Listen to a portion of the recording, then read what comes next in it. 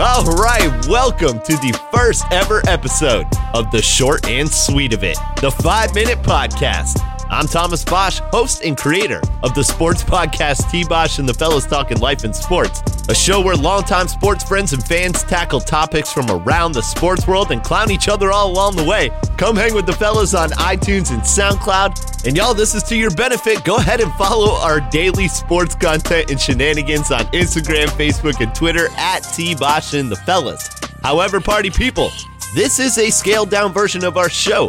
And in this 5-minute podcast, it's just going to be me, your host and creator, tackling one topic and one topic only. Welcome again to the short and sweet of it. Today, we're going to be talking NBA All-Star Draft. Some think it's controversial. I don't think it's controversial enough. Now, don't get me wrong. I love hashing it out with my fellas on Basch and the Fellas Talking Life and Sports, but I got to ride on this one solo. I've got some interesting thoughts on how this whole thing could have played out. For any sports fans out there that follow along with the NBA, you know that this is kind of a different format than what we're used to seeing with the NBA All-Star Weekend. Normally, pretty cut and dry, East versus West, very simple. But they did switch up the format this year, which I absolutely love. You know, I think NBA Commissioner David Silver, he does a really, really good job trying to expand the NBA's brand, but I'm going to give him a big old F on this particular thing. For anyone out there that doesn't understand the change, all they did was they nominated LeBron James and Steph Curry to be the two captains to pick amongst the entire group of All-Stars. And like I said, I love this idea. However, I think they made a huge mistake by not letting everybody see how this all went down. The NBA All-Star Draft should not only have been televised, but they should have brought it all the way back to middle school style. On a court somewhere, playground style, all the players lined up. Captains are rock, paper, scissoring for first pick. Kind of brings back a little bit of nostalgia for you, right? I mean, seriously, though, as I'm talking about this, I can almost smell the funk of the Saratoga Springs Middle School locker room.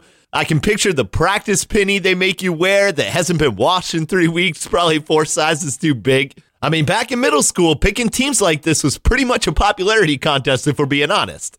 Close your eyes, put yourself in this situation. You're standing in that gym, all your classmates are lined up around you. The two captains are standing there staring at you. Now, the first few players picked were always pretty much predetermined and really came as no surprise. But then it got interesting. If you weren't all that good, your goal was to just not get picked last. 6 players left, 4 players left, then only 2. No one wants to be the last pick, and especially when it comes to these NBA players. If you really think about it, this could have been the best version of reality TV ever. Now, obviously, this is just my opinion, but I think the NBA has the best marketing scheme in sports. It's all about the players, not so much about the league, as you'll kind of find with the NFL.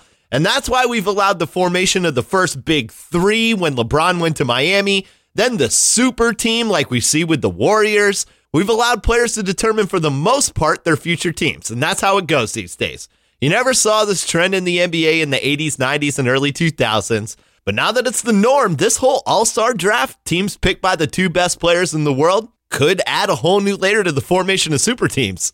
NBA players are human just like the rest of us, and they take things personally too. This couldn't be more obvious than with the refusal to actually televise the all-star draft. I mean, really, y'all, they won't even tell us what order the players were picked in. No one wanted hurt feelings, and to that, I say hot garbage. Put it out there for all of us to see. Let us watch the drama unfold. We could see the hope of future super teams fade as players that fall down that draft board start to take notice and maybe get a wounded ego. The results of a simple all-star draft could change the future landscape of NBA free agency. Think about it.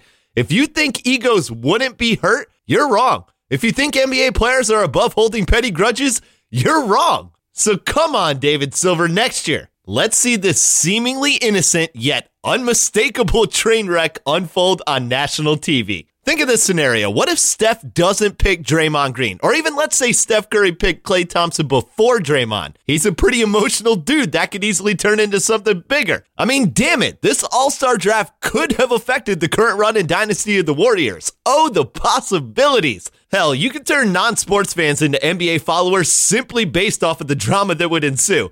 People pay attention to the Kardashians. You don't think the sports world would eat this up? NBA, you gotta get this one right next year. And that, folks, is the short and sweet of it. I'll be cranking out these 5-minute episodes as much as possible for you, the listener, and don't forget about Basch and the Fellas talking life and sports. The Fellas, we may be a bunch of over-opinionated dudes cracking jokes at each other, but we take our sports seriously. So again, come laugh along with the Fellas on iTunes and SoundCloud, and follow our daily content on Facebook, Instagram, and Twitter at Basch and the Fellas. Until next time, I'm your host and creator, Thomas Basch, giving you the short and sweet of it, and telling everyone out there, as I always do, give each other a big old bear hug, and damn it, just be nice to each other.